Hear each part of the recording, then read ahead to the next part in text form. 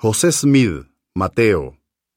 Parte de la traducción de la Biblia, cual se reveló a José Smith el profeta en 1831. Mateo, capítulo 23, versículo 39 y el capítulo 24. Jesús predice la destrucción inminente de Jerusalén. También habla de la segunda venida del Hijo del Hombre y de la destrucción de los inicuos. Porque os digo que desde ahora no me veréis, ni sabréis que yo soy aquel de quien los profetas escribieron, hasta que digáis: bendito el que viene en el nombre del Señor, en las nubes del cielo, y todos los santos ángeles con él. Entonces sus discípulos entendieron que él volvería a la tierra después que fuese glorificado y coronado a la diestra de Dios. Y salió Jesús y se alejó del templo. Y vinieron a él sus discípulos para oírle, y dijeron: Maestro, decláranos concerniente a los edificios del templo, pues has dicho: serán derribados y quedarán desolados. Y Jesús les dijo: ¿Veis todas estas cosas y no las comprendéis? En verdad os digo, no quedará aquí en este templo piedra sobre piedra que no sea derribada. Y Jesús se apartó de ellos y subió al monte de los olivos.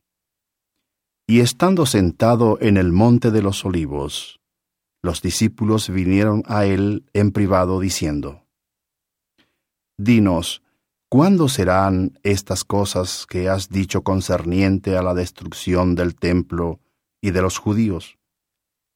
¿Y cuál es la señal de tu venida y del fin del mundo?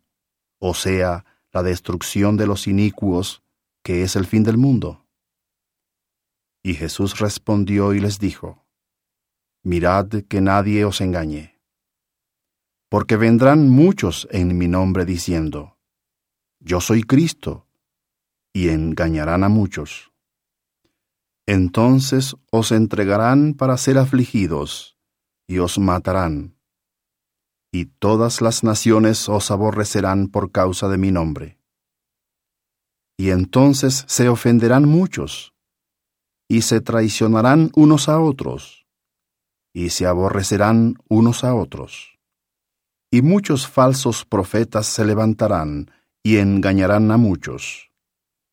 Y debido a que abundará la maldad, el amor de muchos se enfriará. Mas el que permanezca firme y no sea vencido, éste será salvo. Por tanto, cuando veáis la abominación desoladora de la cual habló Daniel el profeta, concerniente a la destrucción de Jerusalén, quedaos en el lugar santo. El que lee, entienda. Entonces huyan a los montes los que estén en Judea. El que se encuentre sobre el techado huya, y no vuelva para sacar cosa alguna de su casa. Tampoco regrese por su ropa el que esté en el campo. Y ay de las que estén embarazadas, y de las que críen en aquellos días. Por tanto, rogad al Señor que no sea vuestra huida en invierno, ni en día de reposo. Porque en aquellos días vendrá gran tribulación sobre los judíos y sobre los habitantes de Jerusalén, cual Dios jamás ha enviado sobre Israel, desde el comienzo de su reino hasta el día de hoy. No, ni jamás será enviada de nuevo sobre Israel. Todas las cosas que les han acontecido no son sino el principio de los dolores que vendrán sobre ellos. Y a menos que fuesen acortados esos días, no se salvaría ninguna de su carne. Pero por el bien de los escogidos, según el convenio, se acortarán aquellos días. He aquí, estas cosas os he dicho concernientes a los judíos. Y además, después de la tribulación de aquellos días que vendrá sobre Jerusalén, si alguien nos dijere: He aquí el Cristo, o allí, no le creáis. Porque en aquellos días también se levantarán falsos cristos y falsos profetas, y harán grandes señales y prodigios, a tal grado que engañarán, si fuere posible, aún a los mismos escogidos, que son los escogidos conforme al convenio. He aquí, os digo estas cosas por el bien de los escogidos, y también oiréis de guerras y rumores de guerras. Mirad que no os turbéis, porque ha de acontecer cuanto os dije, mas aún no es el fin. He aquí, os lo he dicho antes. Por tanto, si os dijeren, he aquí, está en el desierto, no vayáis. Helo aquí en las cámaras secretas, no lo creáis. Porque así como la luz de la mañana nace en el oriente y resplandece hasta el occidente, y cubre toda la tierra, así también será la venida del Hijo del Hombre. Y ahora os declaro una parábola. He aquí, donde estuviere el cuerpo, allí se juntarán las águilas. Así también se recogerán mis escogidos de los 4 extremos de la tierra. Y ellos oirán de guerras y rumores de guerras. He aquí, hablo por el bien de mis escogidos, porque nación se levantará contra nación, y reino contra reino. Habrá hambres, pestes y terremotos en diversos lugares. Y otra vez, por motivo de que abundará la iniquidad, el amor de muchos se enfriará, mas el que no fuere vencido, éste se salvará. Y otra vez, este evangelio del reino será predicado en todo el mundo, por testimonio a todas las naciones, y entonces vendrá el fin, o sea, la destrucción de los inicuos. Y de nuevo se cumplirá la abominación desoladora predicha por Daniel el profeta. E inmediatamente después de la tribulación de aquellos días, el sol se obscurecerá, y la luna no dará su luz, y las estrellas caerán del cielo, y serán conmovidos los poderes del cielo. De cierto os digo, no pasará la generación en la cual se muestren estas cosas sin que se cumpla todo lo que yo he dicho. Aun cuando llegarán los días en que pasarán el cielo y la tierra. Sin embargo, mis palabras no pasarán, sino que todas se cumplirán. Y como antes dije, después de la tribulación de aquellos días, y de haber sido conmovidos los poderes de los cielos, entonces aparecerá la señal del Hijo del Hombre en el cielo, y entonces se lamentarán todas las tribus de la tierra, y verán al Hijo del Hombre que viene en las nubes del cielo, con poder y gran gloria.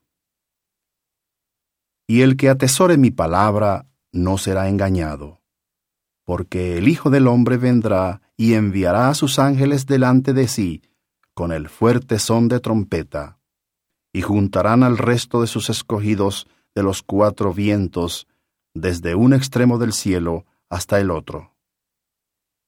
Ahora, aprended la parábola de la higuera. Cuando sus ramas todavía están tiernas y empieza a cubrirse de hojas, sabéis que el verano está cerca. Así igualmente mis escogidos, cuando vean todas estas cosas, sabrán que Él está cerca, sí, a las puertas. Pero de aquel día y hora nadie sabe, no, ni los ángeles de Dios en el cielo, sino mi Padre únicamente. Pero como fue en los días de Noé, así también será en la venida del Hijo del Hombre. Porque con ellos será como fue en los días antes del diluvio. Porque hasta el día en que Noé entró en el arca, estaban comiendo y bebiendo, casándose y dando en casamiento. Y no supieron hasta que llegó el diluvio y se los llevó a todos. así también será la venida del Hijo del Hombre. Entonces se cumplirá todo lo que está escrito, que en los últimos días estarán 2 en el campo, y uno será tomado, y el otro será dejado. 2 estarán moliendo en el molino, uno será tomado, y el otro será dejado. Y lo que digo a uno lo digo a todos los hombres. Velad pues, porque no sabéis la hora en que vuestro Señor viene. Mas sabed esto, que si el buen hombre de la casa hubiera sabido en cuál vigilia llegaría el ladrón, habría velado, y no habría dejado minar su casa, antes habría estado prevenido. Por tanto, estad preparados también vosotros, porque el Hijo del Hombre vendrá a la hora que no pensáis. ¿Quién es, pues, el siervo prudente y fiel, a quien su Señor ha puesto por mayordomo sobre su casa, para darles alimento a su debido tiempo? Bienaventurado es aquel siervo al cual, cuando su Señor venga, lo encuentre haciendo así. Y de cierto os digo, lo hará mayordomo de todos sus bienes. Mas si aquel siervo inicuo dijere en su corazón, mi Señor demora su venida, y empezare a golpear a sus consiervos, y a comer y beber con los borrachos, el Señor de ese siervo vendrá en el día en que éste no lo estará esperando, y a la hora que no sabe, y lo echará fuera, y le señalará su parte con los hipócritas. Allí será el llanto y el crujir de dientes. Y así viene el fin de los inicuos, según la profecía de Moisés que dice, serán desarraigados de entre el pueblo, mas el fin de la tierra no es aún, sino pronto.